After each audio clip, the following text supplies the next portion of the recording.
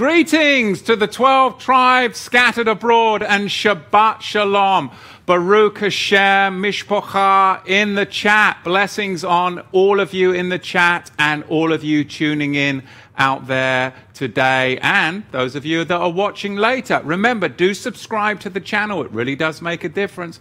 Give us some thumbs up as we go through the teaching. And remember, in the chat, if you can redline Torah to the tribes at the end or towards the end of the teaching, I'll hopefully be able to answer and engage with a lot of you with some questions and answers afterwards.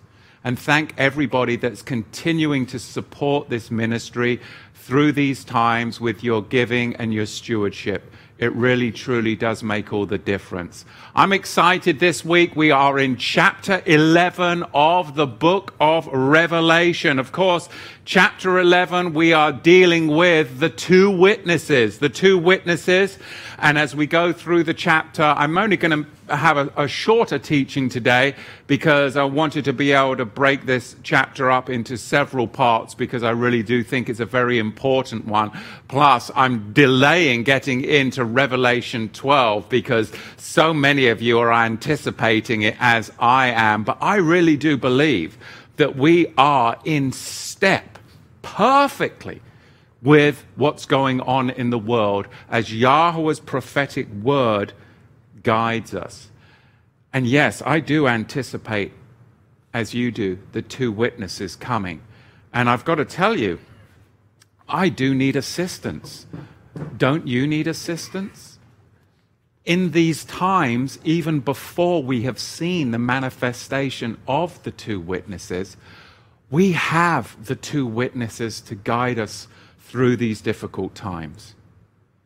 We have the power of prayer, which is a witness, and we have the power of the Ruach HaKodesh. So oftentimes we can project too far in the future thinking, oh, this will happen. But right now, to go through difficult times, we have two witnesses. When I first came into the Torah many years ago, I had an old man who was a friend who led me into much of the understanding that I do have now, and he has since passed away. But I remember having him around my house before I had children a long time ago, and he was in his late 70s at the time, and he had a beautiful leather-bound journal that he had had for 40-odd years. And it was dog-eared and torn up. And I remember sitting there one night, and it was dark, and the wood stove was going, and he was sharing me all about the Torah and Sabbath, and it was blowing my mind, you know. And I asked him about his journal, and he said, you know, since I was a young man, I've had the witnesses with me. I'm like, what do you mean? I've had the two witnesses with me. Every time I've prayed, I've written down my prayers in this journal. And sometimes it's been almost immediate. Sometimes I've become discouraged, and the prayer, the line underneath, has been left blank, sometimes for decades. But let me show you something. And he opened up this journal, and it was a journal of prayers prayed and prayers answered. Hundreds and hundreds. We have the two witnesses with us now. And as we go through trying times, whether it's with your family, with your loved ones, trying to navigate your way into a store, even if you'll be allowed in, know that we have the two witnesses of prayer and the Ruach HaKodesh, the Holy Spirit now, that we are a powerful people. Now, today, if you hear his voice. I'm excited about Revelation 11 and the future two witnesses. But are they future? Well, I suggest that one of the witnesses is already with us. that the two witnesses of prayer and the Ruach HaKodesh are already with us. But be watchful in this time, because there's another two witnesses being raised up, and they are false witnesses that are being raised up right by the government agencies in front of your eyes. So this is a powerful chapter. And we need the power of prayer and the Holy Spirit to navigate these days, because we are a prophetic people. The witnesses are raised up. In the 7th verse, we find that the witnesses are killed. Don't let anybody try to kill your witness of prayer and your witness of the Holy Spirit and the manifestation of the gift of the Holy Spirit. Don't let that be killed. That's what you have in you, because we are redeemed. I am not the same man that I was born as. I'm a new creation. And that is a witness that the world must see in these days. All of you out there. I have been resurrected before I'm resurrected, because I count the old man as dead, as the Apostle Paul said. And then finally we will see in this chapter the 7th trumpet, which is all about proclaiming the kingdom. We proclaim the kingdom, don't we? And that's what we do right now, is proclaim the kingdom to come. And what better time to do it than in these days that we live in? Revelation 11 and the first verse. And there was given to me a reed, and it was a reed like a rod, a measuring a rod. And the heavenly Malach angel stood, saying, "Rise and measure the temple of Yahweh and the altar and those that worship in it.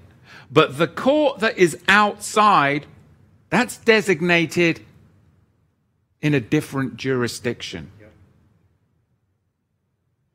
in a different territory. Leave that out and do not measure it, for it is given to the Gentiles, to the nations, to the kingdoms of men. And the Kadosh, the holy city, shall they tread underfoot 42 months. Measure the temple closure, but don't measure the court. Meaning, this is all about a particular elevation and denigration. Remember, it's the elevation of the Melchizedek priesthood, the inner court, and then those that remain outside to face the fate of the world, left into the hands of the nations. And we were having a conversation before we went live today about the stages of growth as you come into the Sabbath, as you come into the understanding of Torah. And there's a time when you're angry, because the prophet Jeremiah said, "My people, they've been lied to." We were lied to in the world and when we were in religion. We were lied to, and it brings forth some anger. But we have to move forward through that, because oftentimes when we were in traditional religion, it was all happy clappy, and our naivety to the world and the occult realm in which they operate. All I can say is it was naivety, and a lot of it was based upon, we're going to get out of jail free with the rapture. So why worry about what happens later in the Revelation?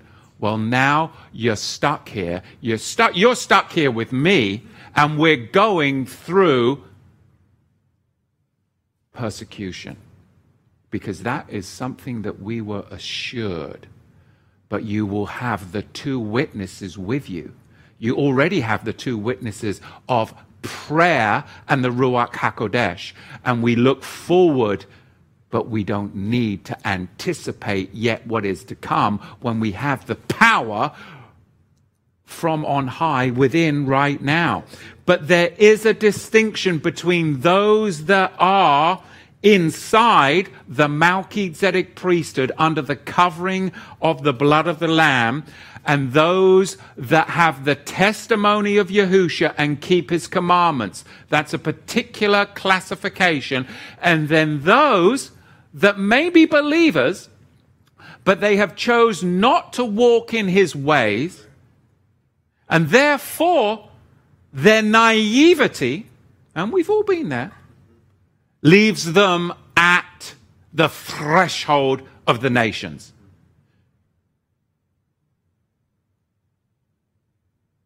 The naivety, I look back when I was in the church. It was pretty sweet because I was oblivious to what I now know. And what I now know is just like last week. It's sweet that I know it. It's revelation. But it's also bitter, isn't it? Don't you sometimes think, oh, it would be so much easier to unknow what I know now? When I thought that I was going to be in my swimming trunks having a margarita and all of a sudden my Speedos would be left behind. I know that's and I would have been gone to heaven. I know that's a gross and graphic picture, but still, you know, it's the truth. The naivety. And now I'm faced with knowledge comes responsibility. And that responsibility is sometimes a lot to handle. And therefore we must press into the two witnesses that we do have with us presently, which is prayer and the power of the Ruach HaKodesh. Yahweh, know this, Yahweh will keep his priesthood close to him. He will keep his priesthood, you guys that are tuning in, you right here, me. He will keep us close to him. He says that right here. There is a distinction between the naivety that is cast out and left to the hands of the nation and those that he will draw close to him, whereas those in the compromising church will be left to the hands of an unbelieving world. Contact tracers, vaccinations, and the naivety that comes along with not keeping the commandments of Yahweh. Because if you do not keep the law of Yahweh, you will be given over to the law of men. And it is much harsher to face the judgment of the hands of men than to face the judgment of Yahweh. I would rather face the judgment of Yahweh, as the prophet said, because we know that Yahweh is also long-suffering and merciful as he renders judgment to the third and fourth generation, but he also is merciful. The heathen is unmerciful, and we are seeing that manifest right now. Manifest right now, unmerciful to the weak, unmerciful to those that they would go after. The measuring of the temple is a symbolic way of declaring its preservation. He's measured you. He's measured me. And he continues to measure us because it means it's symbolic of his preservation of you. Yahweh will give sanctuary to the Melchizedek priesthood to keep the Melchizedek priesthood safe from the assault of the world and the assault of ultimately the anti-Mashiach. Right now, the world is assaulting one another. They are assaulting one another with their lawlessness, anomia, because the laws of men are they are an abomination in comparison to the truth of the laws of Yahweh. So you have to choose. And if you're lawless, then you're given over to the laws of the nations. But if you keep the commandments of Yahweh, the law of Yahweh, which is good, just, righteous, and holy, then you will be brought close under the covering of his Son. This is the power of the priesthood, because the measuring of the temple corresponds to the sanctuary of the first seal. Remember the first seal that was offered? That was a seal of sanctuary. Come in to the measured place. Come in to the marriage supper of the Lamb. It's an invitation to come into the inner sanctuary by, of course, the rider on the white horse. Now, measuring is always done in order to build and repair, isn't it? You would never think of building and repairing a structure unless you measured it. So this is, like the prophet Jeremiah and Isaiah said, all about building and repairing.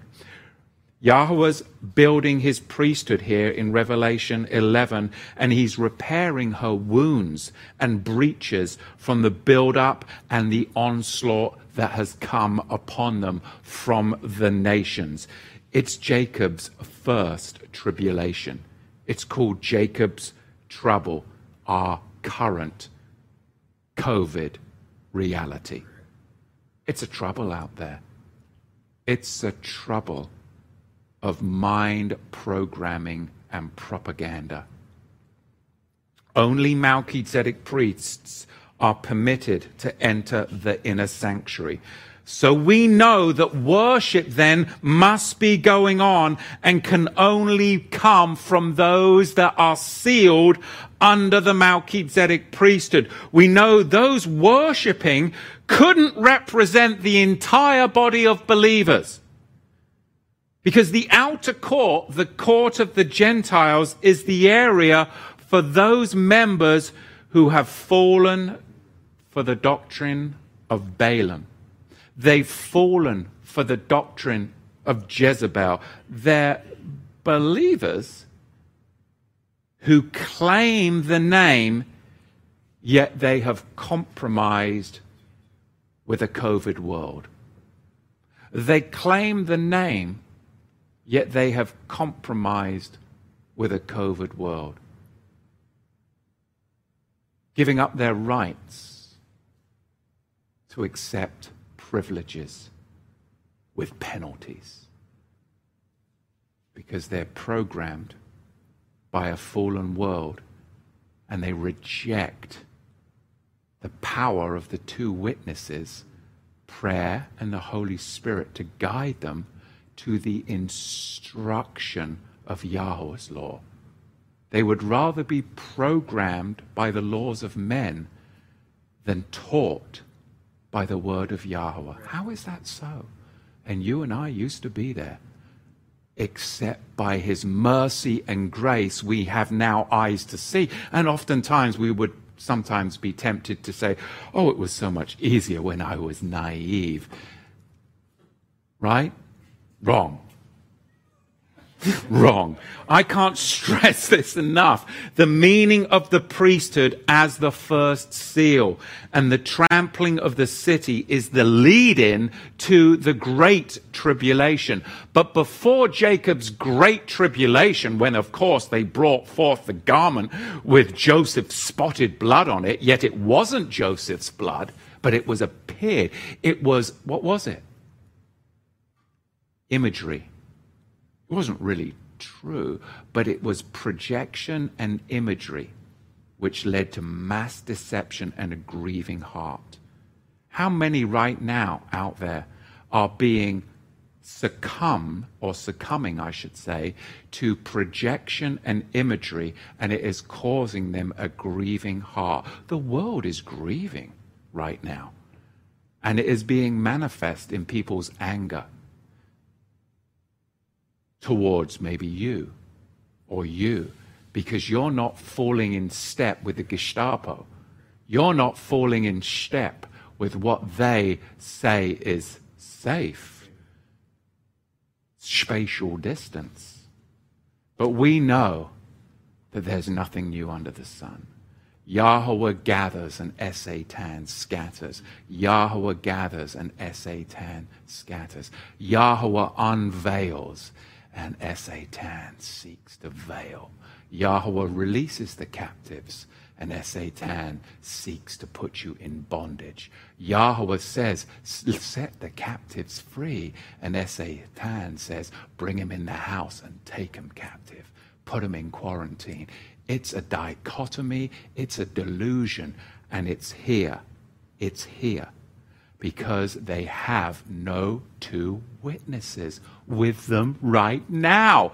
No powerful Ruach HaKodesh to guide your steps by day and night, and no prayer to be answered or fulfilled. And even when you pray and you don't get an answer, it is a sweet fragrance that lays upon the altar in the heavenlies, waiting to be ignited the moment that Yahweh divines that it be ignited. But it does not wait there helplessly and haplessly. It has a purpose to kindle, to savor, and to bring fragrance into the nostrils of Yahweh.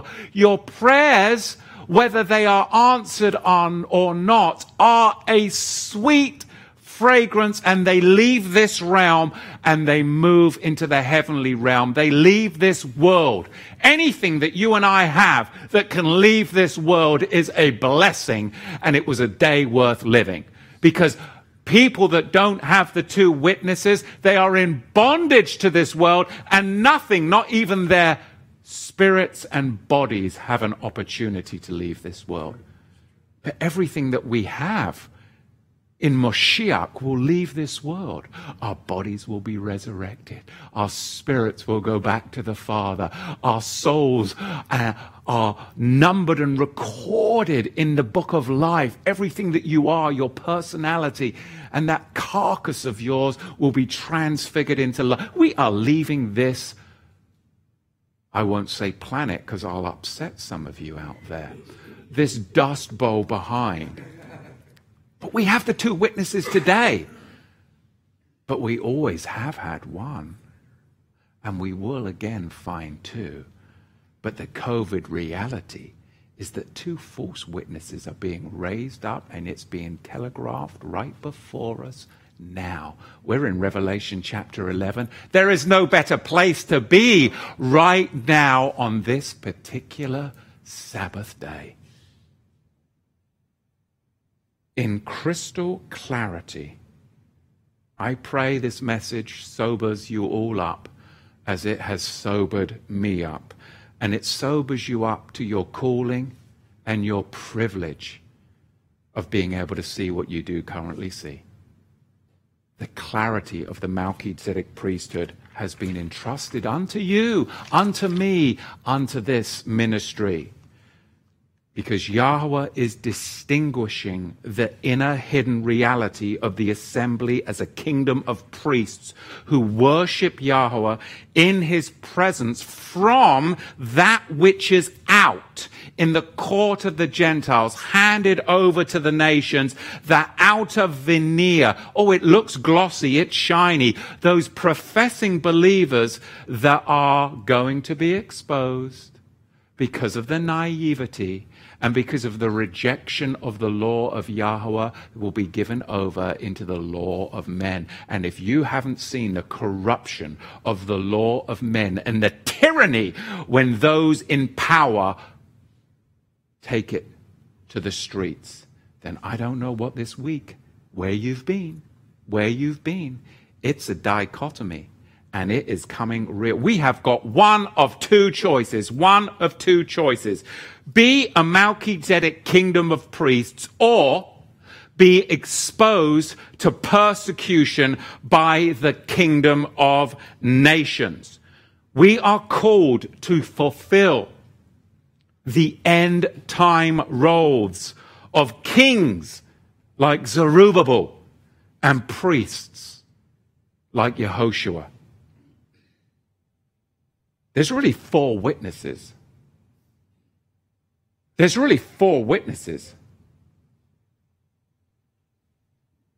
You've got your false witnesses that are being raised up in this COVID world right before our eyes. Bill and Melinda Gates. There's your two witnesses. Or you've got your two witnesses in Revelation 11, verses 3 and 4. What choice will you make? Well, I know what choice the nations are making, don't you? It's so clear. They're telegraphing what they hope to come. The raising up of their two witnesses. Based upon the fear of man who has no spirit, but one of fear, and praise to the gods of this world. In God we trust. No, I don't trust that God. That God that was put on the back of money when they took it away from being backed up by gold and silver.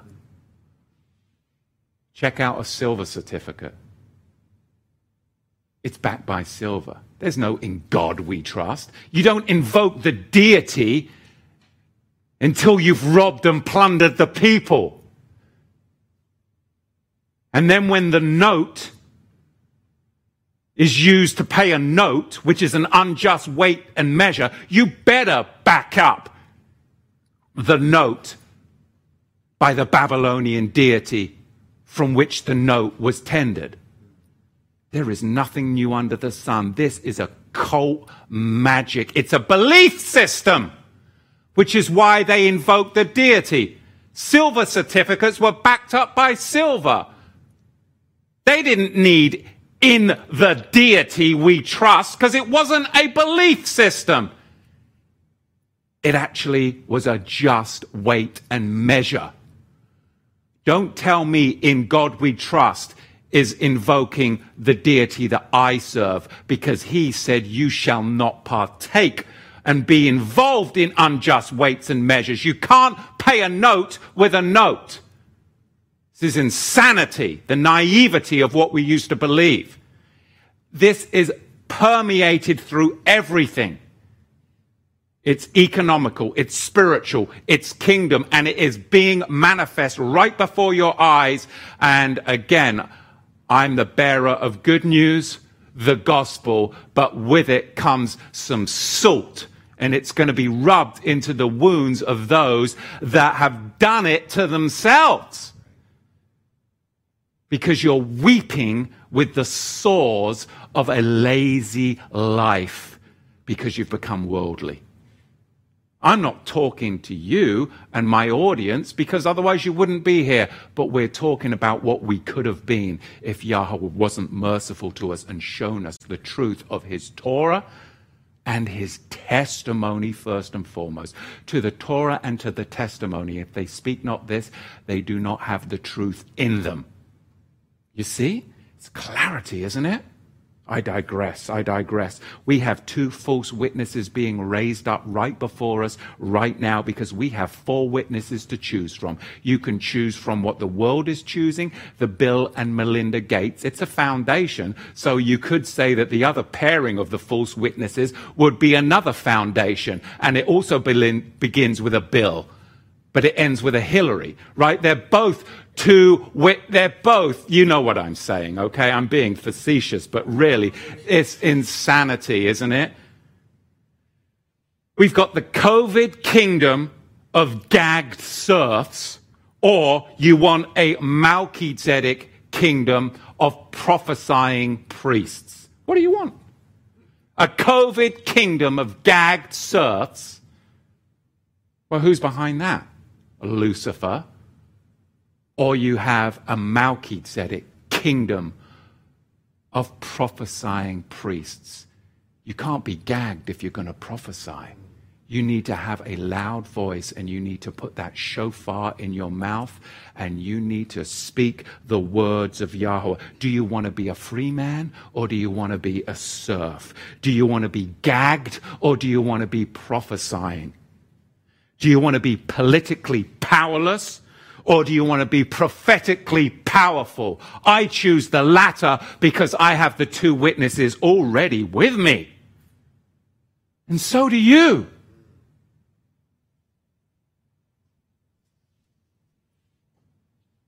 The world has chosen their two witnesses. And with those two witnesses that they have chosen, they will see visitations. Not visitations like you and I will see.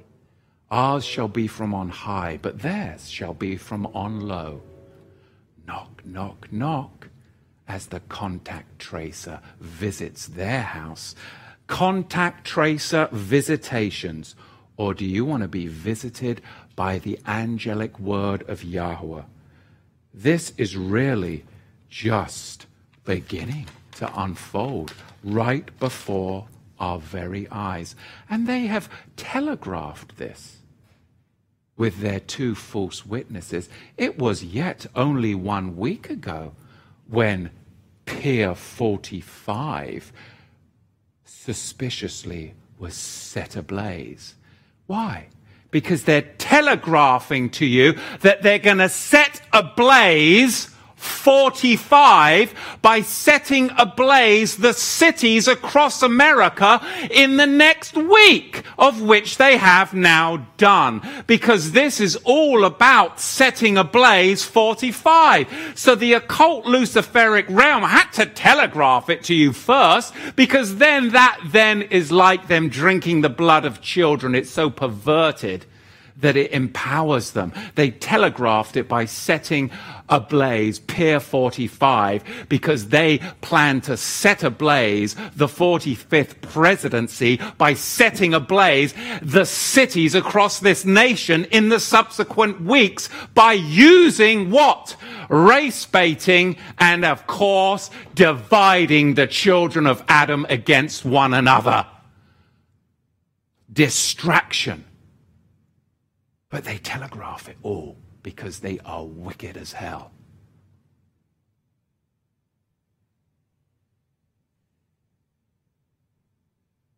I told you,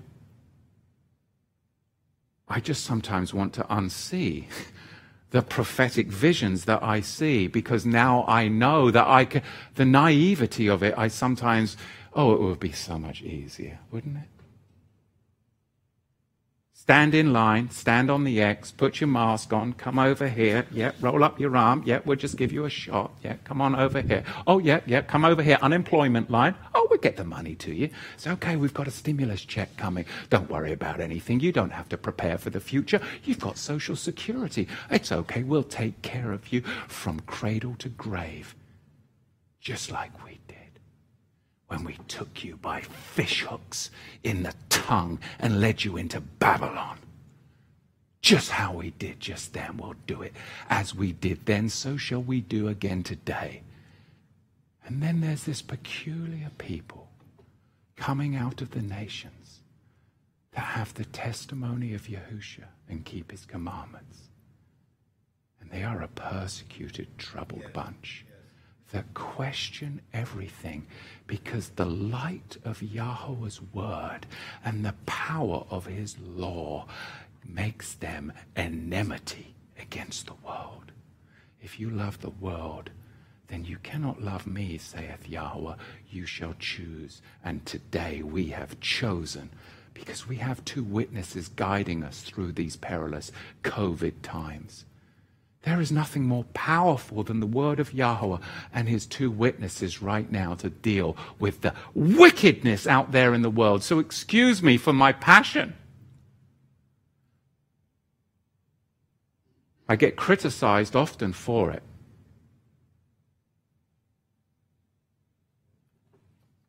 Oh, my goodness. I've got to sit down and have a drink from our sponsor.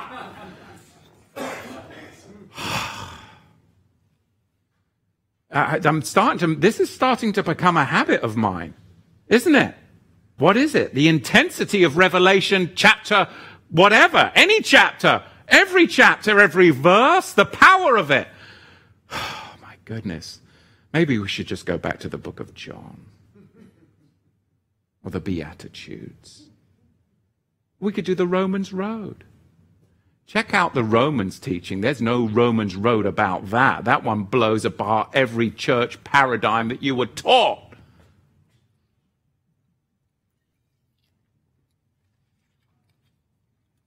There are so many ideas of who the two witnesses are, though, aren't there? The world has chosen theirs. They're being raised up right now. It's all being telegraphed to you. The JWs, well, they chose theirs a long time ago. Of course, it's the 144,000. They've convinced their Luciferic cult. But you denigrate the deity of Yahusha, and you're a degenerate. So their end will be to be stuck in the nations as well. Mainstream Christianity, they don't really care too much about the two witnesses, because they're going to be pre-tribulation raptured right out of there. So why bother? Just read from Revelation chapter 1 through Revelation chapter 4, and then just pick up the Tim LaHaye book, and you've got the rest of the picture.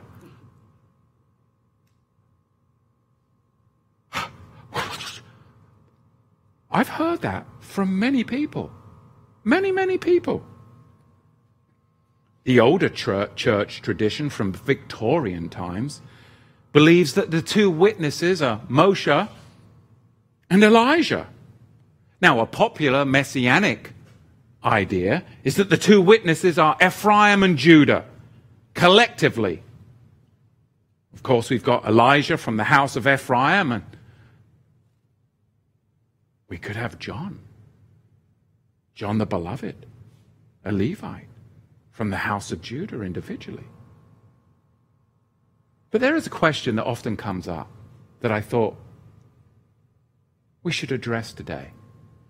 Because we do have the two witnesses with us, power of prayer and the Ruach HaKodesh.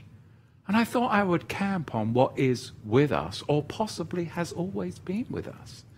And that is the beloved John. Is he one of the two witnesses?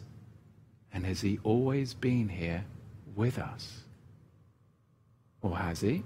This is a question that has been posed to me, and I thought, well, this would be a great opportunity to examine that question. Because we know that time is but a human construct. Yahweh is omnipotent, he is omniscient, he is outside of time, he is over, he can be here, he can be there, he is beyond and above all and all. In Matthew chapter 16 verse 27, truly I say to you, there are some standing here who shall not taste of death until they see the Son of Man coming in his kingdom. Has he come in his kingdom yet? Has he? Well, then these words beg a question to be answered. Now, according to historical sources, John the Apostle escaped a natural death. He was exiled to the island of Patmos in the Mediterranean region, where he supposedly was left to live out the rest of his mortal life. Emperor Domitian imprisoned Yochanan, John, in Rome, and had him beaten, poisoned, and thrown into a cauldron, according to historical sources, boiling oil 3 times. John stepped out, miraculously unharmed, and was banished to the island of Patmos instead. This is according to history. But then what happened to him on Patmos? Well, Peter's death, which was traditionally dated around 67 of the Common Era, John would have been the elder or presiding senior apostle at that time. Now, many sources state that years later, John lived in Ephesus, and we looked into this in the first chapter and the introduction to the Revelation series. But then John was exiled to Patmos in around 90 of the Common Era by, of course, Emperor Domitian. And he returned to Ephesus during the reign of Nerva, which was between 96 and 98 of the Common Era. Of course, Nerva was Domitian's successor. He never died on Patmos, just the opposite. Now, this is written many, many years ago. It's from the Church Fathers book, The Acts of John. Quote, and gazing towards heaven, he glorified Yahweh, and having sealed himself altogether, he stood and said to us, "Peace and grace be with you, brethren." And he sent the brethren away. And when they went on the morrow, they did not find him, but his sandals and a fountain welling up. And after they remembered what had been said to Peter by Yahweh about him, "For what does this concern thee, if I should wish him to remain until I come?" And they glorified Elohim for the miracle that had happened. And having thus believed, they retired, praising and blessing Yahweh, because to him is due glory now and ever, and to the ages and ages. Amen. John reports to us that he was told while he was still alive in Revelation. Look at Revelation 10:1. And he said to me, "You must prophesy again before many peoples, nations and tongues and kings." Could he be one of the two witnesses that has remained as a witness for thousands of years, walking this earth? In Matthew chapter 16, verse 27, "For the Son of Man shall come in the glory of his Father with his heavenly angels, and then he shall reward every man according to his deeds. Truly I say to you," like we just read, "there are some that are standing here who shall not taste death until they see the Son of Man coming in his kingdom." The scripture allows us to interpret that John never died. The scripture allows us to comprehend that Yahweh is beyond time. That time is just a human construct for you to feel secure in such a fallen world. I don't need to feel safe. I don't want to feel safe. I don't like safety. I never did. I have lived a life of risk because I like to live. And now that I'm alive more than I've ever been before, I want to live even more because I want to live for the kingdom. And I choose life. I choose liberty. I choose freedom over safety any day of the week. But you choose, because there's two witnesses that are handing you safety on a silver platter now, and you have that choice. And I don't begrudge the choice that you make. Don't begrudge the choice that I made when I was 24 all those years ago. Don't hate me because of my freedom. I won't hate you because of your stupidity.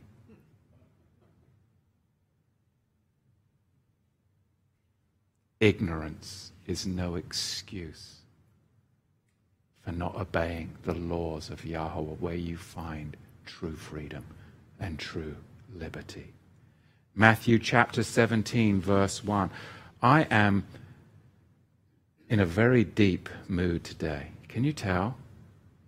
Very thoughtful and very deep. I am grieved, but I also have hope. And after 6 days, Yahusha took Kepha, Yaakov, and Yochanan, his brother, and brought them up onto a high mountain alone to make prayer. And while he was making prayer, he was transfigured before them. And his face did shine like the sun, and his clothing was a white raiment as light. And see, there appeared to him Moshe and Eliyahu, Elijah, talking with him about what would happen to him in Jerusalem. John saw the kingdom in a vision without dying first.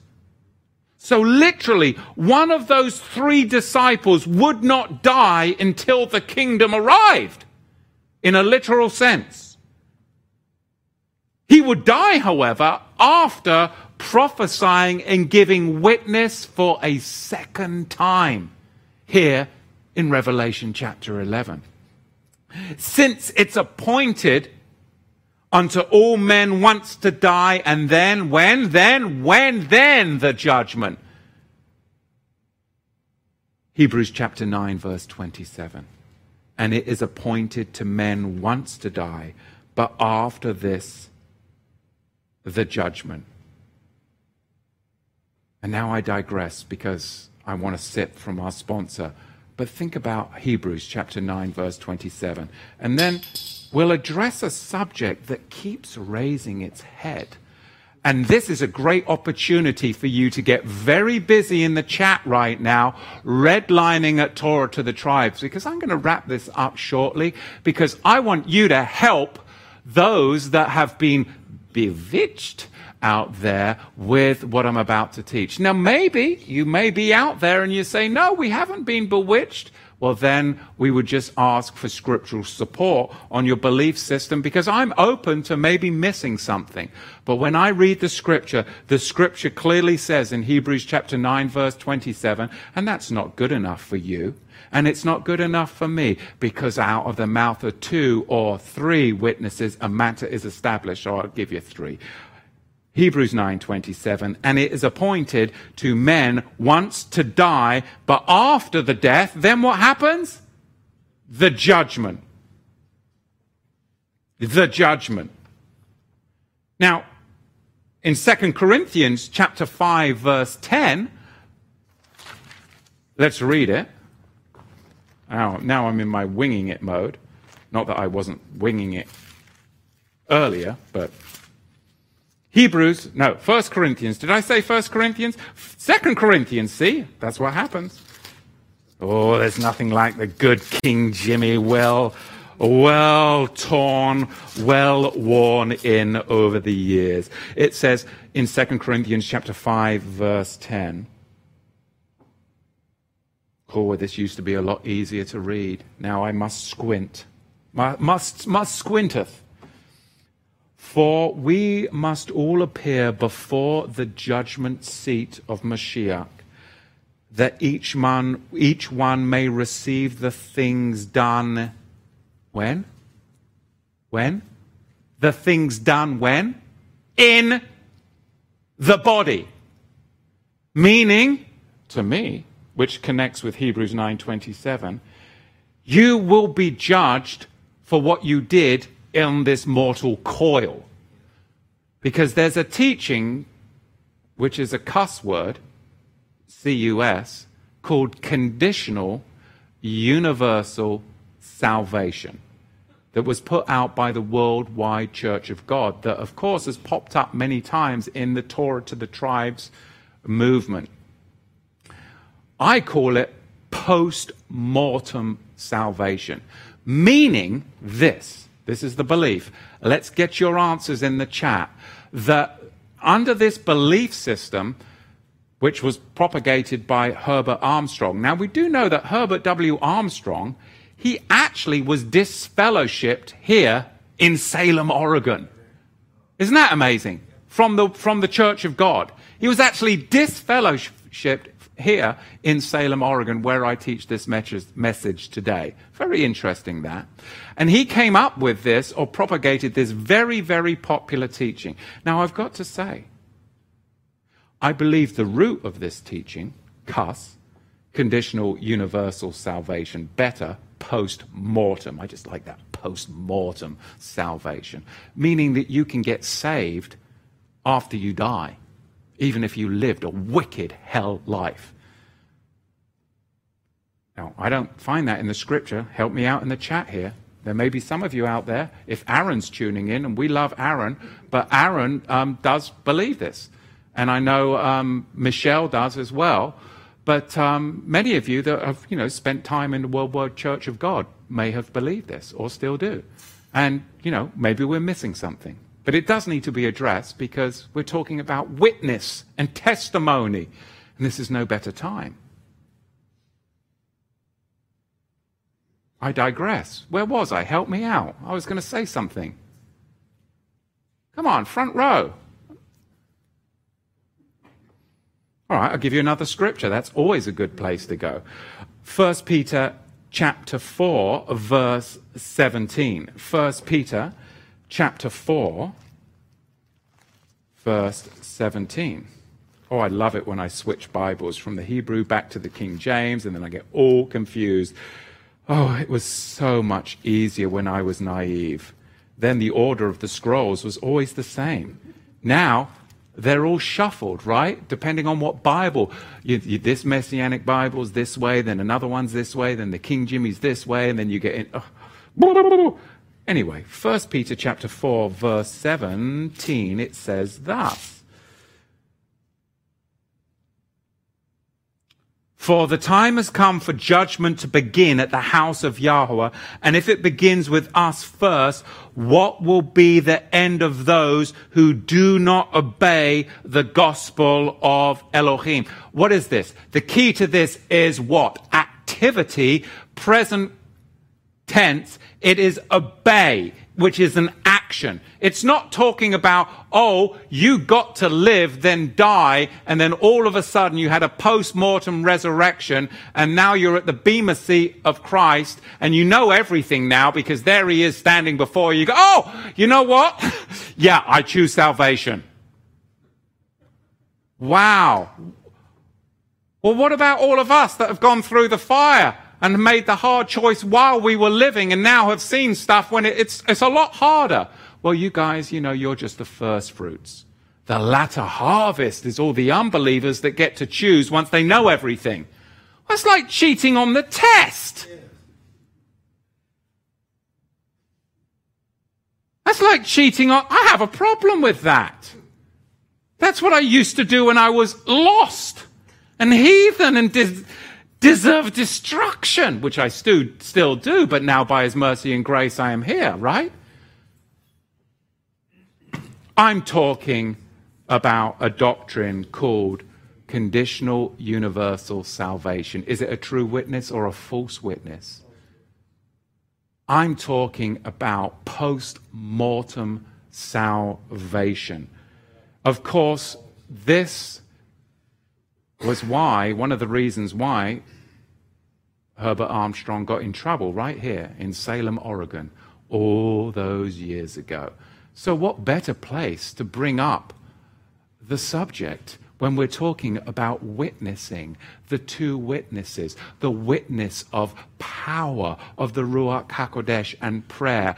We do need to know what our destiny is and whether we are to secure our faith through the blood of the Lamb here, or if we get to just, drink, be merry, and prosper, for, today will be as tomorrow. And then we get to, cheat at the test before the bema seat, the judgment seat of Messiah. Now, this is the theology from what I understand.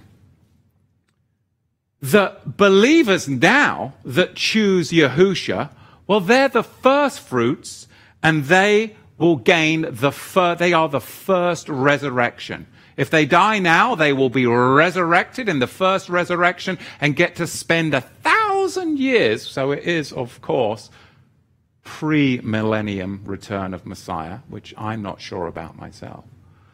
Get to spend 1,000 years with Messiah as the first fruits. They were the recipients of the first resurrection.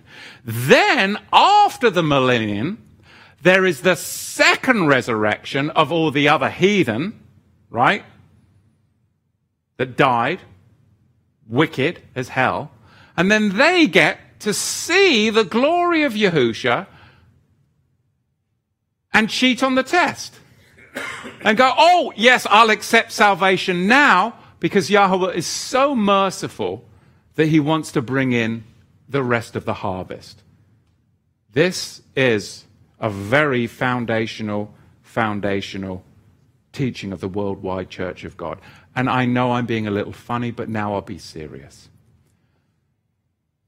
I know those of you that do hold to this, that it's birthed oftentimes out of a deep wound. You've lost somebody that you love, that you know they weren't living right. And this gives you comfort. It gives you hope. but our hearts are deceitfully wicked. It saddens me that my earthly father is dead. It pains me as a believer that I have had to reconcile the fact that my earthly father will be eternally judged, for he forsook the Lamb and forsook the way of righteousness, and he knew it. Yet I have a heavenly Father now, and therefore I draw close to him, and I know that he is above all. And because of the pain and the reality of the loss of my earthly father, that he died lost, the scripture clearly tells me that the destiny of fire and judgment awaits for such a man. How hard is that for a son to say of his own earthly father, except I have a heavenly Father that has transformed me. I am not who I once was, so I can see and I can say things and see clearly, and my witness is true.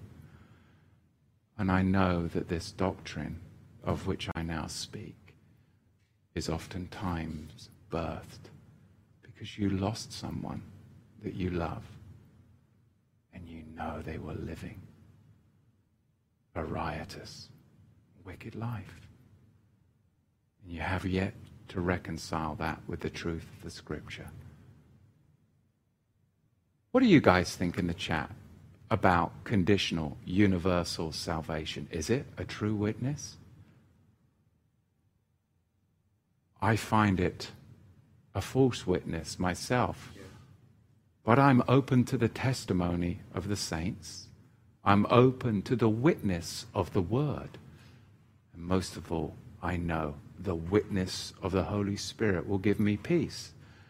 But I thought that was a great reality for us to address in the reality of chapter 11. And there is so much more. This is part one of a multi-part teaching, as you can imagine.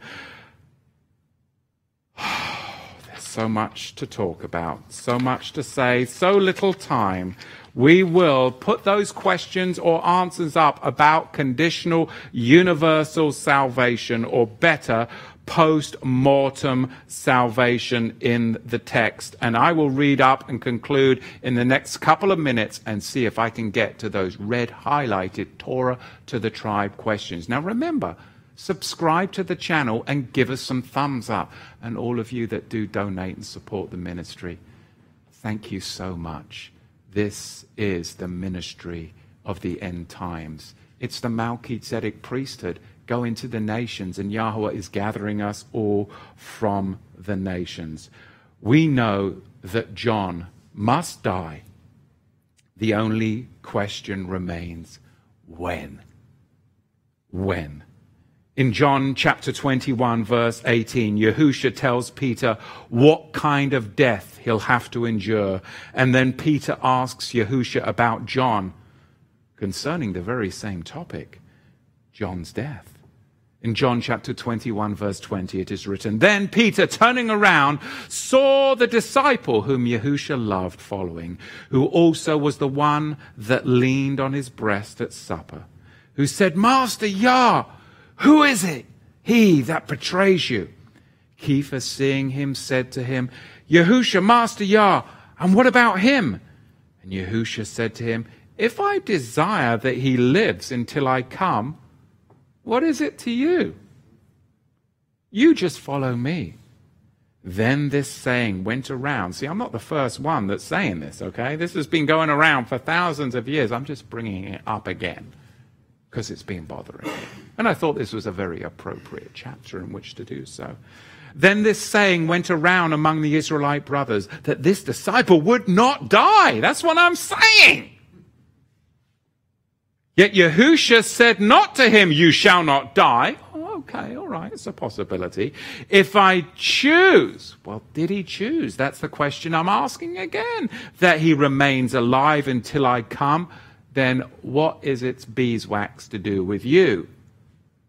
In other words, he was saying, John will die, but at my second coming, not now.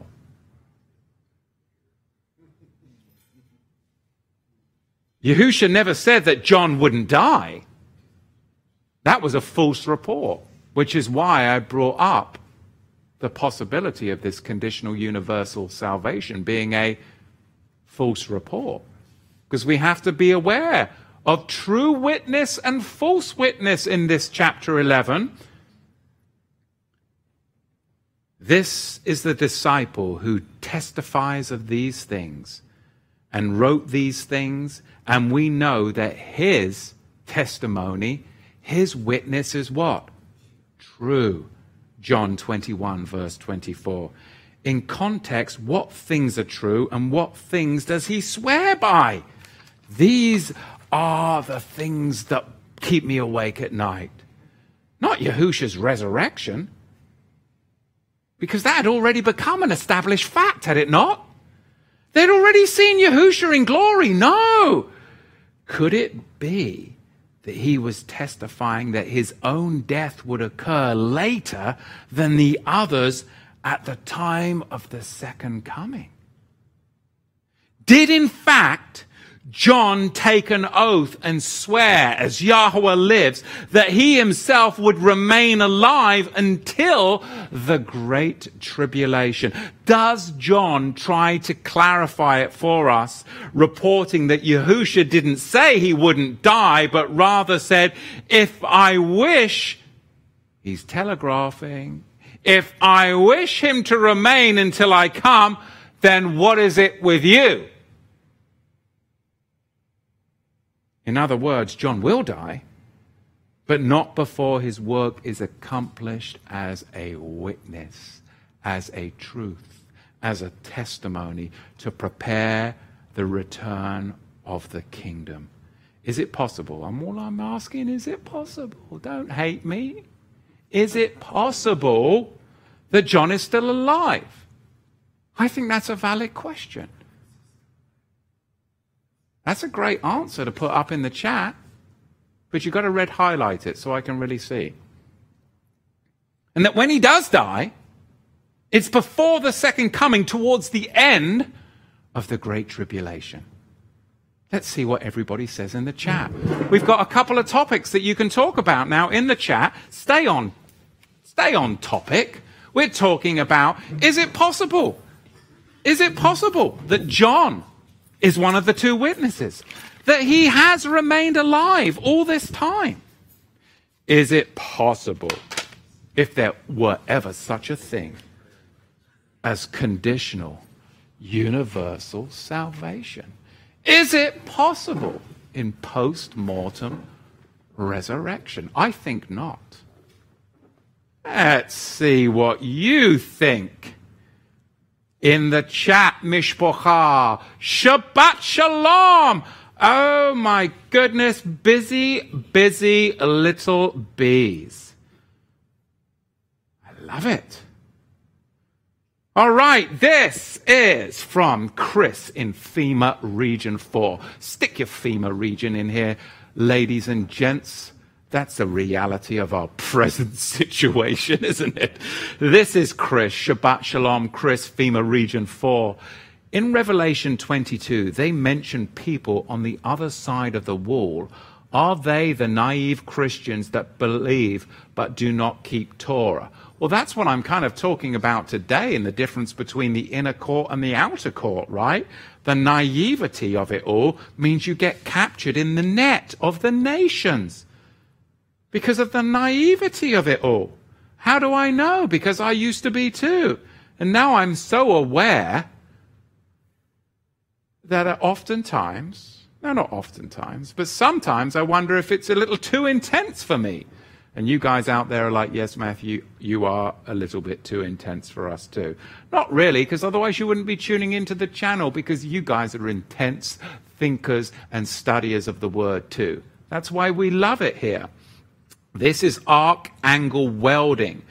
At Torah to the Tribes, why do churches celebrate and advertise fake holidays like Christmas and stuff? Why do they, brother? We've got a brother who's a truck driver from where? Where are you at? New Orleans, that is in studio today. So I'm going to ask you that question. Larry, let's give our brother the mic here, because we were talking about this before we went live. Why do churches celebrate and advertise fake holidays like Christmas and stuff? Give it to us in under a minute. Mainly because of deception. Mainly because of deception. You know, many are deceived. You know, Scripture says that many are called and few are chosen. You know, if you look at the root word to the Greek word that's talked about chosen, it's choice. So in my opinion, you should read many are called but few choose. So making the right choice is the reason why through the deceptions of time, we've allowed our what we call it, our own personal intentions and decisions to rule over us as opposed to what the Word says itself. Thank you. Great answer. Great answer. Dr. Beverly Anderson, Shabbat Shalom Beverly, asks, should we expect a 7-year treaty between Israel and other nations? Will there a catching away? So again, Beverly, I think one of the big deceptions, one of the greatest deceptions of that many of us fell prey to when we were in the traditional church was the 1948 establishment of the State of Israel is biblical Israel, thus ushering in prophecy. And it's not. So, no, we should not be expecting a 7-year treaty between Israel, because that isn't Israel. That really is Ashkenaz and the kingdom of Japheth. So until we get to biblical Israel, then none of those prophecies come forth. We are still waiting and anticipating. So good question, though. Very good question.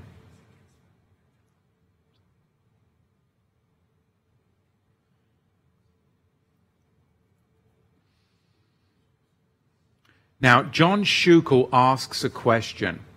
Life, liberty, and freedom, Christian principles that this nation was founded upon.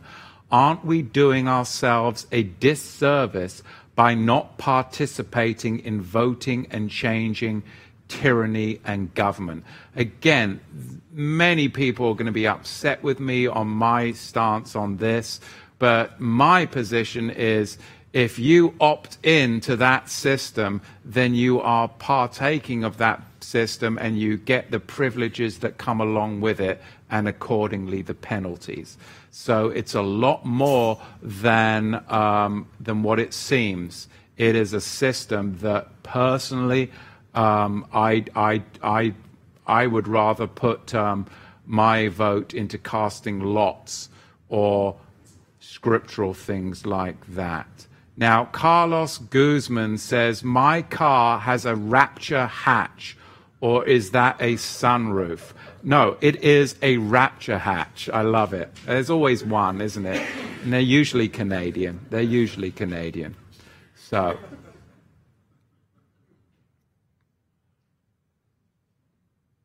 oh, here's a good one. Listen, look 7. Buckingham Palace gate crest. Oh, know it well. Unicorn destroyed on the ground by a truck. Only the Lion of Judah left on the crest. Also, palace guard not there, only a Gurkha. Windows boarded up or blocked out. And he's got sound the alarm. Like that. Fascinating. Brian Price, Shabbat Shalom, Brian.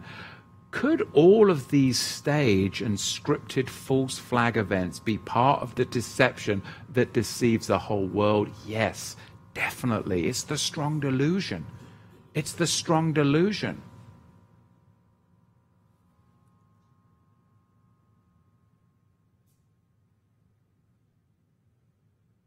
Okay, the blood is shed. That's a good name, isn't it? He is getting ready to put sackcloth on the dome. Some of you know what he's talking about. Then, of course, the Canadian Carlos Guzman is back on his rapture hatch. Car manufacturers know what's up. Well, actually, you know, a lot of them do when you think about the naming of the cars and the symbols of the cars. I mean, we don't need to go there. They do know what's up as far as a lot of the cult stuff.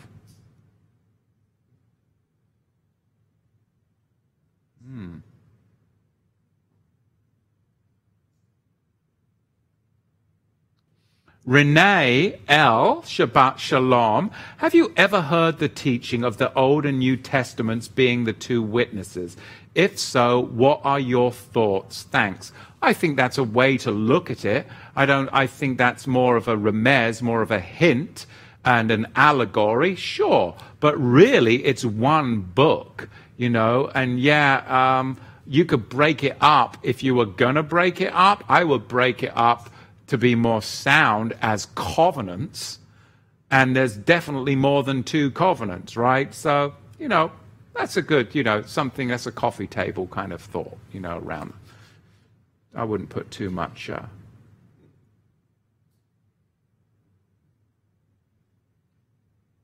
Here's a great question from Tracy Williams. Now, some of you who've been with Torah to the Tribes for a longer time find the teaching where I actually go into this fully, because I'm not going to be able to give it the full whammy right here, but she does ask a great question.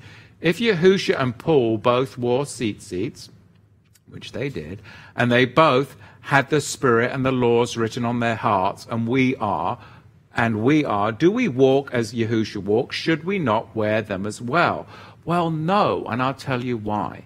Because that was a book of the law ordinance that was added after the golden calf infraction. It was added because the man was so blooming wicked, he wouldn't even keep the Sabbath. He wouldn't even keep the Sabbath. So they needed a reminder on the outside of their garments to remain sexually pure, because they had just been whoring with the golden calf. And they couldn't even keep the Sabbath. So they had an outward sign of what was supposed to be an inward reality. But Yahusha came wearing seats. He died, he rose again, and he sits now on the right hand of the Father. He is a greater mediator than Moshe. And the prophet Jeremiah tells us now that the Torah that was written on tablets of stone, of which they broke with their whoring, is now written on our hearts, our inward parts, and we've been given the Holy Spirit. So I pose a question to your question. Do you need to look at an outward garment to remind you to keep the commandments of Yahweh? If you have not a converted heart and the tablets written on your heart and the Holy Spirit does not indwell you and you are still under the book of the law, the answer to that question is a resounding yes.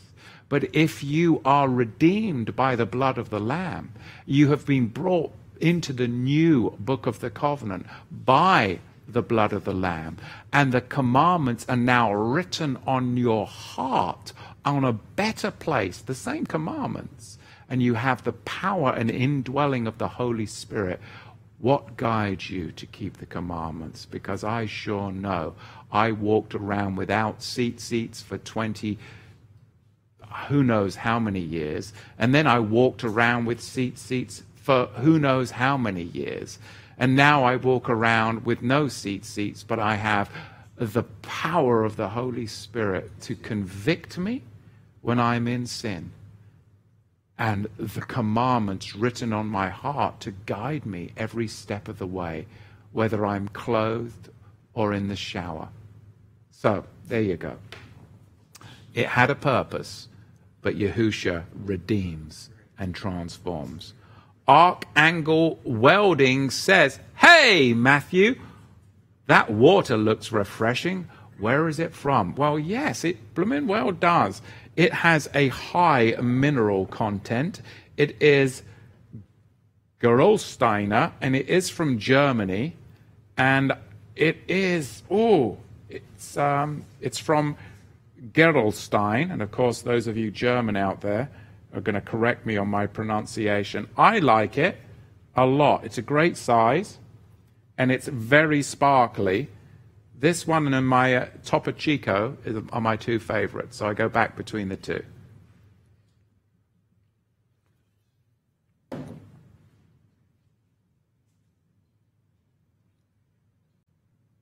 Let's see. Let's get to some post-mortem salvation.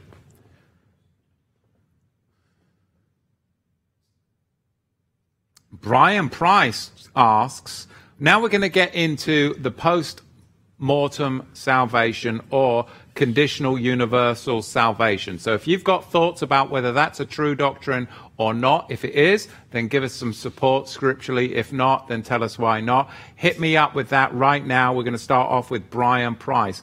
If there is no post-mortem salvation or healing, what are the leaves of the tree of life for, which are used for the healing of the nations, and who administers those leaves? Well, I think what you're doing is running together the millennium and then after the millennium. So the healing of the leaves is for the millennium. But, there's two different belief systems with that. The pre-millennium return of Yahusha or the post-millennium return of Yahusha. I personally am more geared to a post-millennial return of Yahusha. And I believe that that really does explain a lot. So let's see. I'll go to the bottom here.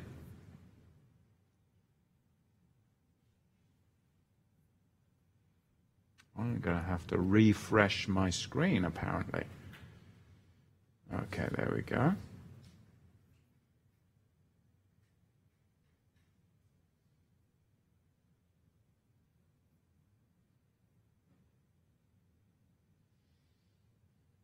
Does anybody have anything on conditional universal salvation? Anybody? Put it up in the chat. Diesel Grandpa is going to send some Topo Chico heading my way. I hope so, Diesel Grandpa, because they've been, I don't know what happened. I can't get it. Can't get it down here, yonder. Okay, I'm looking for something on the conditional universal salvation here, guys. Oh, I'm not seeing anything here. Am I missing? Help me out. Diesel Grandpa, am I missing something here? Julia? Shabbat Fellowship? I'm not seeing anything about conditional universal salvation in the chat. Are you guys even listening? How about here? Come on, let's give the old, not really old, young and handsome pastor an opportunity to teach us here. Come on. No, conditional universal salvation. You got anything? How about you? Who's got something in-house? Conditional universal salvation. I'm getting nothing here on the chat. You guys, what are you doing?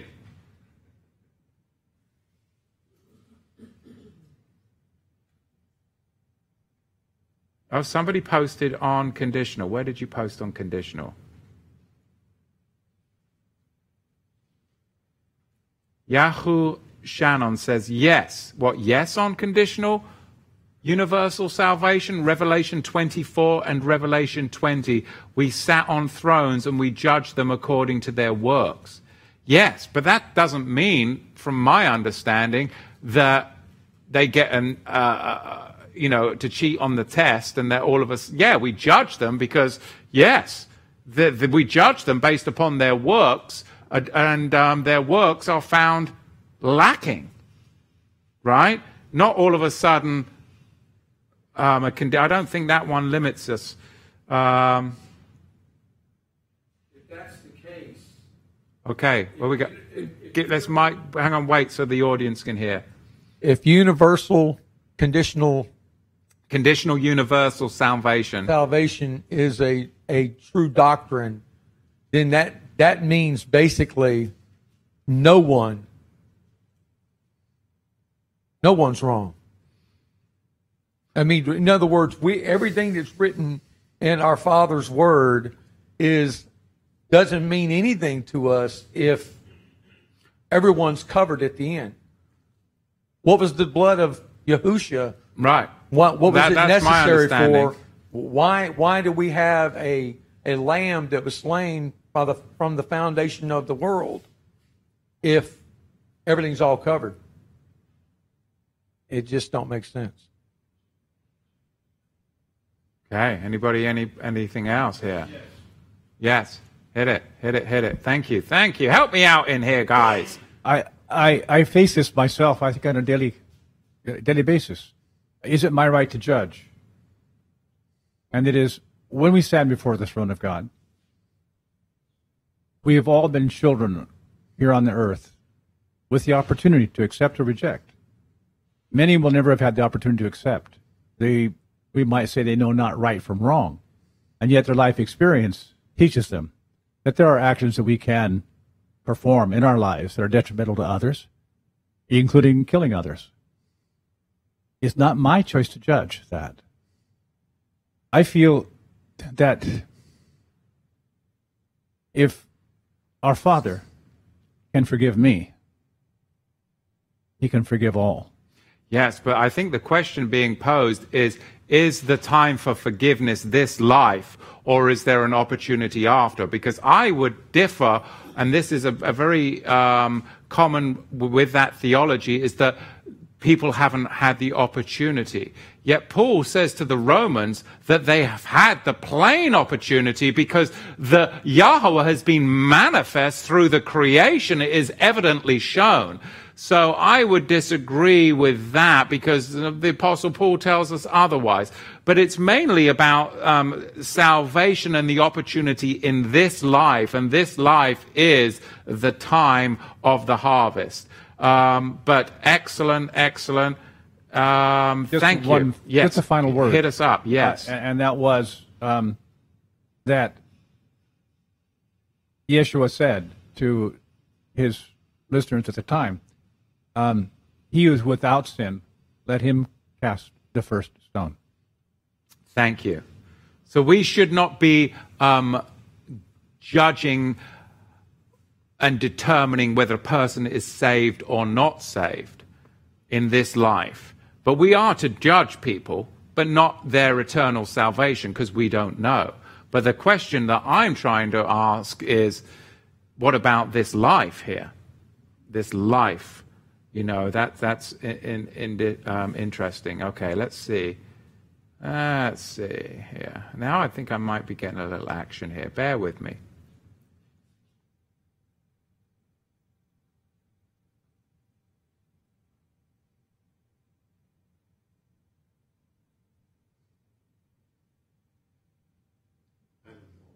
Walk out your own salvation with fear and trembling, much more truth. Very, very true.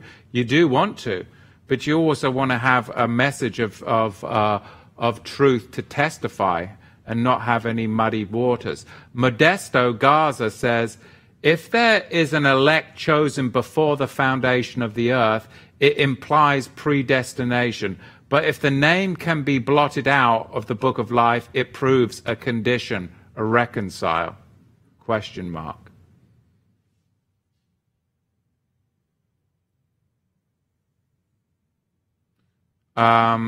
Ecclesiastes chapter 9 verse 5. Cilicia posted. I'm not finding that. Where is that? Cilicia. You guys are hitting me up quite a lot now, so trying to go back here. Have a look in the chat there, would you, if you see anything regarding conditional universal salvation there, Larry? Maybe missing something.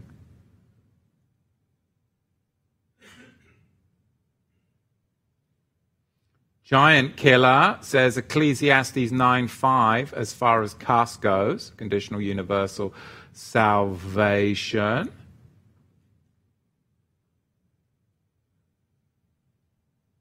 Hallelujah worship, no, because it doesn't make sense. So I have a question. Yeah, hang on a second. Sparkinu is Yah. The condition of salvation is obedient to Yahweh's covenant. See John 3:36. Yes, question in-house. Okay, can you tell me, so if there's another time for them to repent, when is that time? Well, the doctrine from the Worldwide Church of God is that in this life, those that get saved are the first fruits, and if they die, when they die, they will be the first resurrection and go into the millennium. Then all the wicked dead, lived a wicked life, like Stalin, for instance, they'll get resurrected after the millennium. They'll get to have the whole test put out before them, Yahushua in his glory, and then are they going to choose him or destruction? Well, at that point, it's like destruction, salvation. Oh, you know what? And no consequence for a wicked life. That's the second resurrection, and they are the full harvest that's brought in. That's the basis, in a nutshell of conditional universal salvation. So it says once to die, then judgment. Hebrews 9 is a big one. 9:27. They have the books open. If your name's written in the book of life, so I just don't see that. No. Okay. Thank you.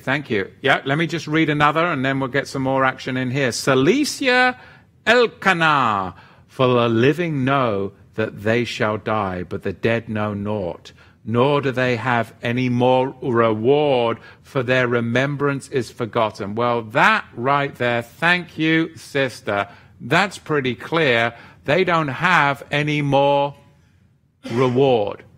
I would say the conditional universal salvation would be a very big reward.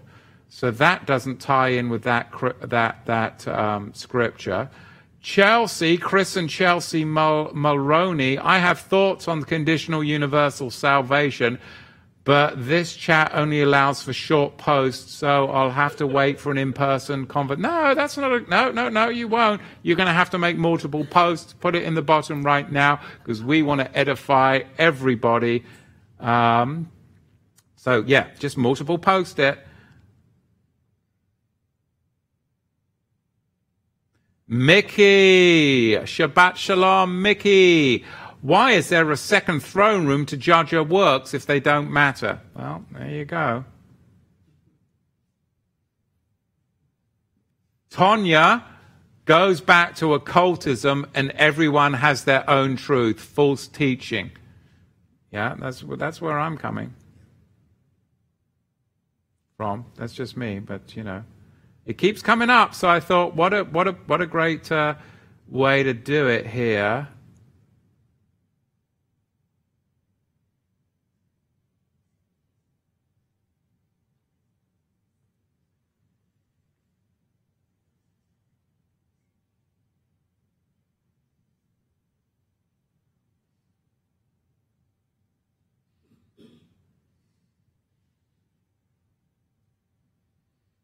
Drew. I always thought the first fruits were those that followed Yahweh before the Messiah was born. That's a thought. I thought the first fruits were those that were raised at his crucifixion, right? That seemed like the first fruits to me, right? Lazarus would be one of those as well. So Ecclesiastes 9:5, no to the universal salvation. Here's a good one. Ola, Hebrews 10:26. For if we sin willfully, after that we received the knowledge of the truth, there remaineth no more sacrifice for sins. Very solid, very solid. I like when we just get right to the scripture. Diesel Grandpa says, who would ever choose not to accept after death? It doesn't make any sense. That's what I'm saying. It doesn't make any sense, but it keeps coming up. So why not talk about it right here?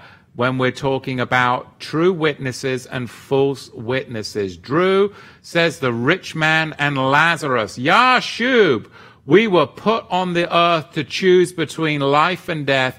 I don't believe in salvation after death. Yashub, I hope I get to meet you one day, mate, because what you say oftentimes is very profound, very short, and right to the point, and I like it. So thank you. Thank you. You need to connect with us more. Let's see.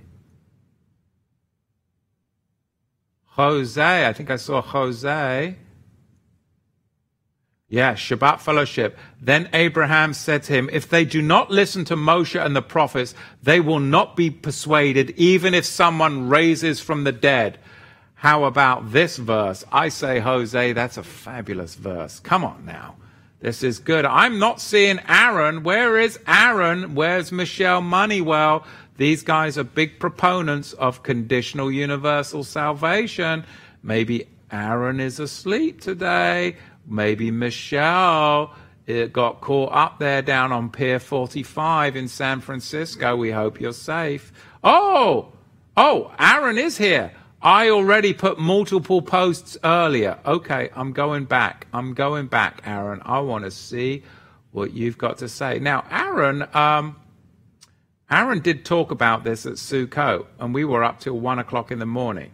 And Aaron knows where I'm at on this, and I know where he's at. But we're not belligerents about it. So what do we do with the parable of the wheat and the tares? All right, here we go. I'm backing up here, guys. I'm backing up. All right, here we go. What do we do with the wheat and the tares? Right, there's another great question. Now I'm going to hit some Aaron Cermak for you guys. Now, Aaron's a good guy, so don't give me any lip about him being a Mason last week. He's not a Mason, even though he's got a bit of an odd picture here, which I can't quite figure out, but somebody didn't like that. But Aaron and me have already gone back and forth on this, and he knows that I like to chat about this because I find it's a very interesting topic.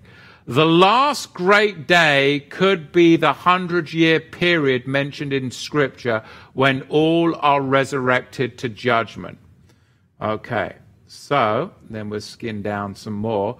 Those who choose death on the last day of judgment will be thrown in the lake of fire to be annihilated, dead, never to return to life again. But then again, who wouldn't choose life when you've got the exam all laid out before you? That doesn't seem right to me. Let's see what else we got. Let's see what else we've got. That's an open book test. That's an open book test, isn't it? Yes. Are the fallen angels included in this? Are the fallen angels included in this? Whoa, yeah, wow. It's an easy A, isn't it, really?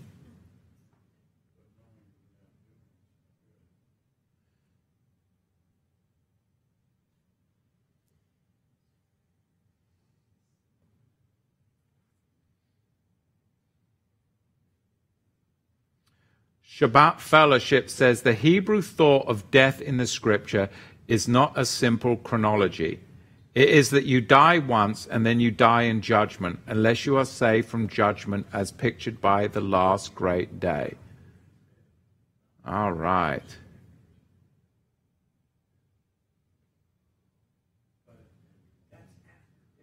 Let's see Libby.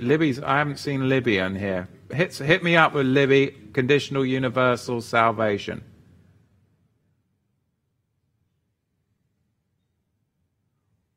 Lynn says, all will have the opportunity to hear the truth. I believe so. I believe that's what Paul said to the Romans. I mean, I really do believe that. It's fully manifest in the creation. And, and we always get the secularists saying, well, there was a little boy in India. And, how did he know? How's he ever going to, it's clearly manifest. When you do something wicked, when I was a little boy, I knew something was wrong. I was on my bed when I was a little boy crying out. I knew, But I chose not to. And you can go, oh, well, yes, well, you grew up in England. But I've met people from all over the world. And sometimes just because you're in a Church of England state doesn't make it any easier than if you're in the middle of Timbuktu. Romans clearly, Paul says to the Romans, that it has been made manifest to all will have the opportunity to hear the truth. So I agree right there, Lynn. There we go. Let's see. I lay before you life and death. Choose life. Choose life. Well, Book of Nanda says this. Now, some of you are going to get upset because they've got the name the Book of Nanda. Could it be that some people are seed of Satan, eternally doomed, but some are not, are the seed of Adam? And if they are covered by your prayers, could they then be acquitted? No. I mean, it says in Romans, again, he is the potter, we are the clay, and some of the clay has been determined, destined for destruction. Destined for destruction. Pharaoh was destined for destruction, and he even confessed his sins and repented, yet he was destined for destruction. So, couldn't this doctrine be a Catholic doctrine? Let's hit him with the mic. If you've got questions, we've got a mic up. Yashub says, I don't believe in post-mortem salvation. I'm with you, Yashub, but I had to bring it up because we are in the Revelation, the 11th chapter, and we've got to get the true witness going here, and we've got to make sure that there is clarity in the camp. Aaron Cermak says, all works are worthy of death as a fulfillment of the law. Only those who choose to be the bride of Messiah are given eternal life, as the resurrection of the Messiah is the fulfillment of law to life. Now, I would agree with that statement. Our works are but filthy rags. We are not saved by our works. Do not get me wrong. We are saved by the blood of the Lamb alone. And then because of salvation, we see our hearts are changed. And then because we are now a new creation, we then bring forth works fitting of righteousness. The works don't save us. They are a sanctifying purpose and a witness and a testimony to a dying world, but we must never, ever forget where we came from. It's all about the blood of the Lamb. But I remember, and I'm very ashamed to say this, I remember being saved, being freshly saved, 1996, August 1996. I went back to London, October 1996, by myself. Went out with all my friends that I used to work in the hair business with in London, partying. Been saved 2 months. Got totally lit. Got all loose-lipped about my new salvation. Talking to them all about Jesus, cussing out of my mouth, dropping F-bombs. Thank you. I'm no more saved than I was back then, but I tell you what, I am way more sanctified, and my witness is not a polluted, convoluted mess like it was back then. That is works fitting of the calling of the blood. I'm no more saved, but I am more sanctified, and I pray that my witness is more true today. But his blood is no more powerful in my life now than it was back then. It is salvific and has always been salvific. Yes. The good works spoken of in the Scripture are not predicated on what we think good works are. The Scriptures mandate what the good works are in the Torah. Very good. Thank you. Yes. It's not about, that you don't dance and you do. And we know that you do, and you do. And, it's not like, oh, well, her skirt doesn't reach her knees. I mean, it's about the works of Torah.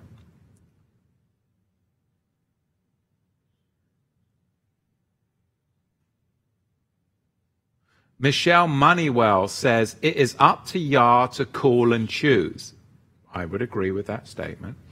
He is only working with a few now, those who will be in first, the better resurrection, salvation chance for rest after second resurrection. See, I would agree with the first sentence, and then after that, you've lost me. That's just me, okay? Let's get Libby up in this business. Where are you? And you, much more truth. Why are you being so quiet today about this?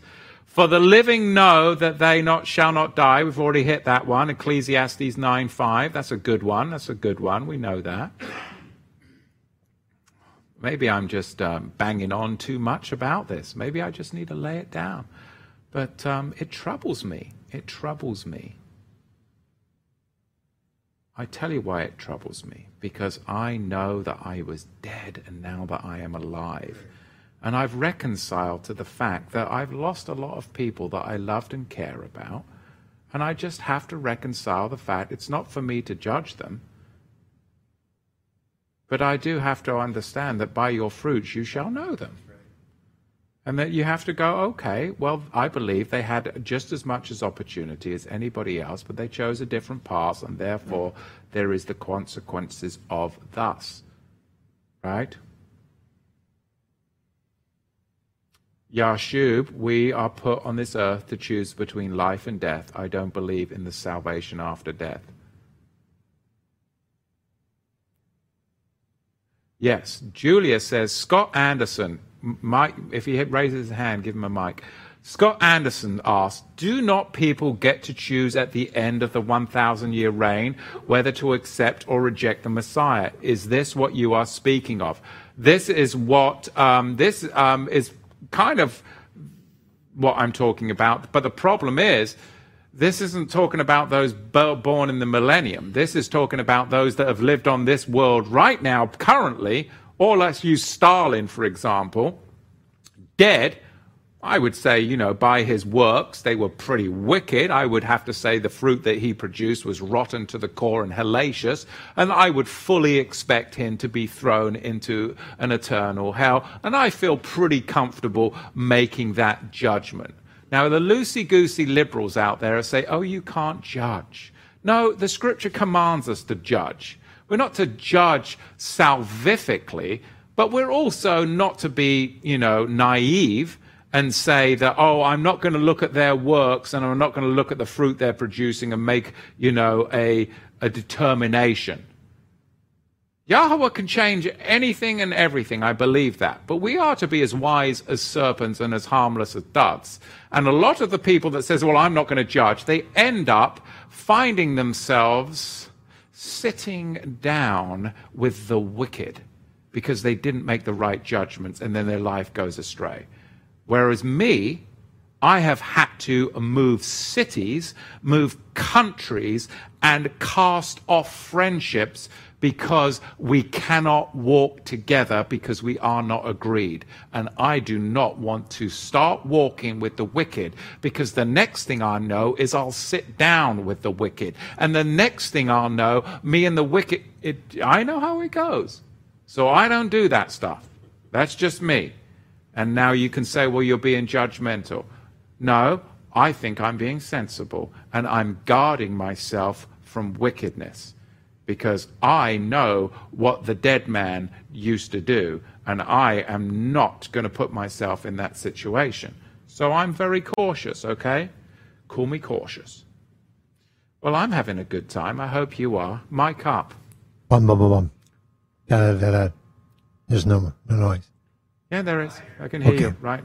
Two things. Number one, there is no private interpretation. There are two verses here, two opinions. Revelation and illumination is progressing. We don't know the answer to this one yet, but the answer he knows. No private interpretation. Number two, we as spiritual people, according to Scripture, nobody judges us. We are not judged. The Scripture clearly teaches that. The spiritual man is not judged.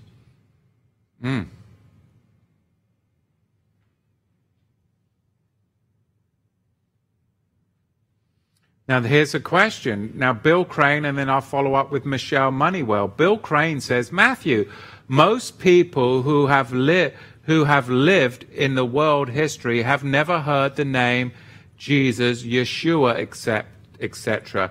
They have to be given their opportunity to learn and accept or reject. I think that, personally, is awfully limiting on Yahweh, because I know that the history tells us through testimony that there are people in the Middle East from Islam that have visitations. The Native Americans had visitations. How do we know this?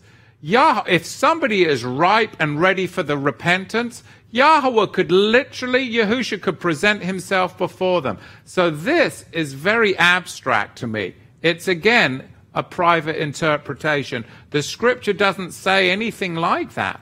And Romans clearly testifies that all, and that's solid scripture right there, have been given the opportunity because the creation bears witness. So I'm having a hard time with this one. I find it very liberal.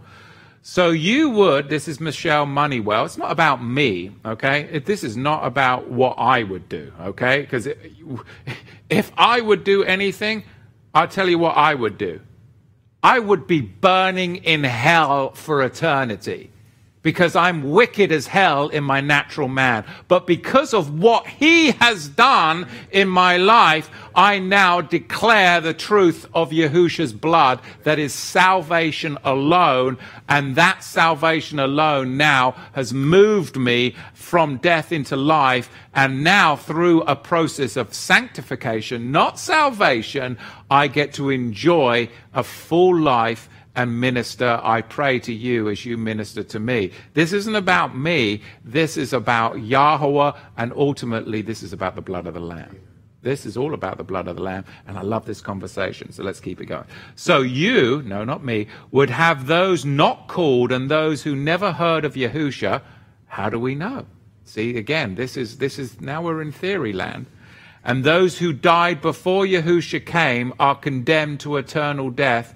Yah wants all to have life. Last time I checked, Abraham was living before Yahusha came, and he saw him.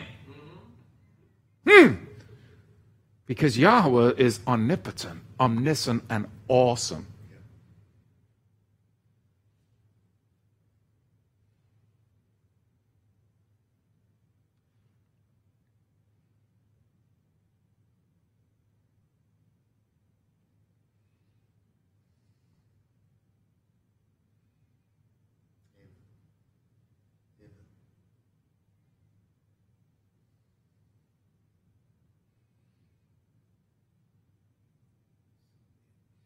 I wonder if I actually have some, I wonder. Oh, I'll tell you why, Julia, thank you. Julia says, I am just not sure how he is scrolling through and have today, because he is asking for folks who have typed questions. I'll tell you why, Julia, because it's called user error. I only had top chat clicked. Now I have live chat clicked, and I'm actually starting to see stuff on my screen. So bear with me as I learn to navigate the chat here. It's not something. Romans chapter 1, verse 18 through 21. Thank you. Shabbat Fellowship says, Michelle Moneywell, so you would have those not called... Oh, no, we already did that one. Libby Tube. Thank you, Libby. Bit late here, aren't you, to the picnic? Who are these? Revelation 22, verse 15. But outside are the dogs and those who enchant with drugs and those who whore and the murderers and the idolaters and those who love and do falsehood. Yeah, that's not sounding very salvific outside, is it, Libby? I think that's what she's trying to say. Now, My Potato Munchkin says, could clean living and pure thoughts be the choice after knowledge? and the anointment of oil be the results of this in the pineal gland. Okay, so that one I think is a little off the potato munchkin trail right there. Huh? Yeah.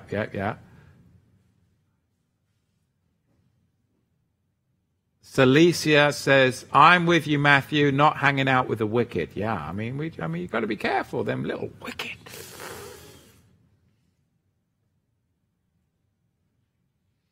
Diesel Grandma. We should change her to Diesel Gardner, apparently. That's the testimony. That's the witness I'm getting from Diesel Grandpa, that Diesel Grandma has been doing some major work out in the garden, bringing forth a harvest for the righteous. Fear Yahweh and keep his commandments, for this is the whole duty of man. For Yahweh shall bring every work into judgment with every secret thing, whether it be good or evil. Very succinct, isn't it? I love the word of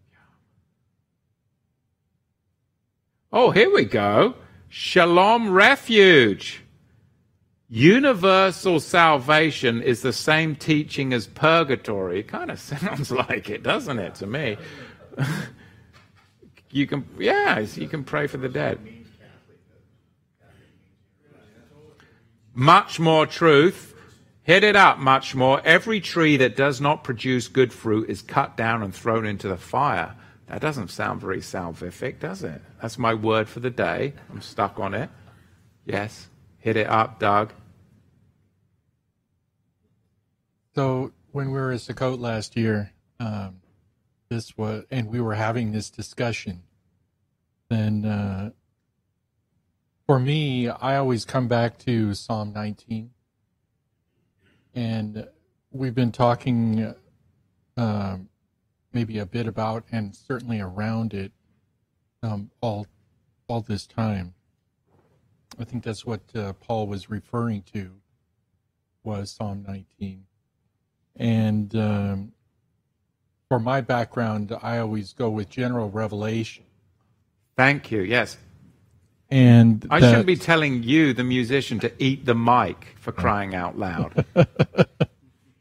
So Psalm 19 is in two basic parts.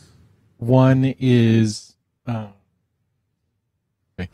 So the first part is showing that... Before you jump into that, you hit on something that's very important, because you mentioned it at Sukkot. You said, and I want you just to mention that before you dive into the scripture, that you always go with general revelation. And then could you expand that, please? Because that I remember is a very succinct thought. Yeah, general revelation is the idea that everyone is without excuse. And Psalm 19 is an explanation of that. So, like I said, Psalm 19 is in two parts. It's very interesting how it's in two parts. The first refers to what I call general revelation. The heavens declare the glory of God, or Yah, and I just messed it up. And the firmament shows his handiwork. Day unto day utters speech, and night unto night reveals knowledge. There is no speech or language where the voice is not heard. The line is gone out through all the earth, and the words to the end of the world. So no matter where you're at, either in history or location, the message is clear. I would totally agree with that. And clear in that we can understand the difference between temporal and eternal, that which is above all, which we attribute to God or to Yah, and that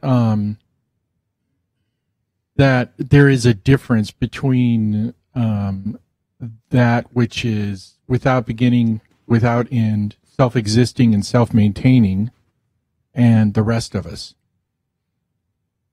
So this is what Psalm 19, I believe, is stating very clearly, is that all the things that are made are clearly made. And manifest. And that there is a creator. And that the creator is different, unique. And so that includes us as people and all of this around, this dimension that we experience. Now, Modesto Garza says, consider the parable of the vineyard workers who start work at different times of day, but receive the same wages. Yahweh gives grace how and when he wants. Don't be jelly, meaning don't be jealous. Now, I would agree, of course, it's scripture, but I believe that is restrictive to this life. Now, meaning, like the thief on the tree, who was right at the end of his life, hey, he gets the same reward as somebody who made a choice for Yahusha when they were 7 years old. I totally agree with that. But I believe the parables, and when I read the scripture, they are talking about this life. When Moshe spoke the commandments, it was about this life. When Daniel spoke, when Jeremiah, I'd like to see the prophets speak of such a thing. Isaiah speaks about this life. Jeremiah, Daniel, the apostles, Peter, them all. I don't see the allegory of which this doctrine leads to. That's just me. But I'm fascinated with the subject because I do respect the people that hold this view. And like I said earlier, oftentimes when I've done a little digging, I've found it's come from a place of grieving that just hasn't been healed. So, but it is, I think...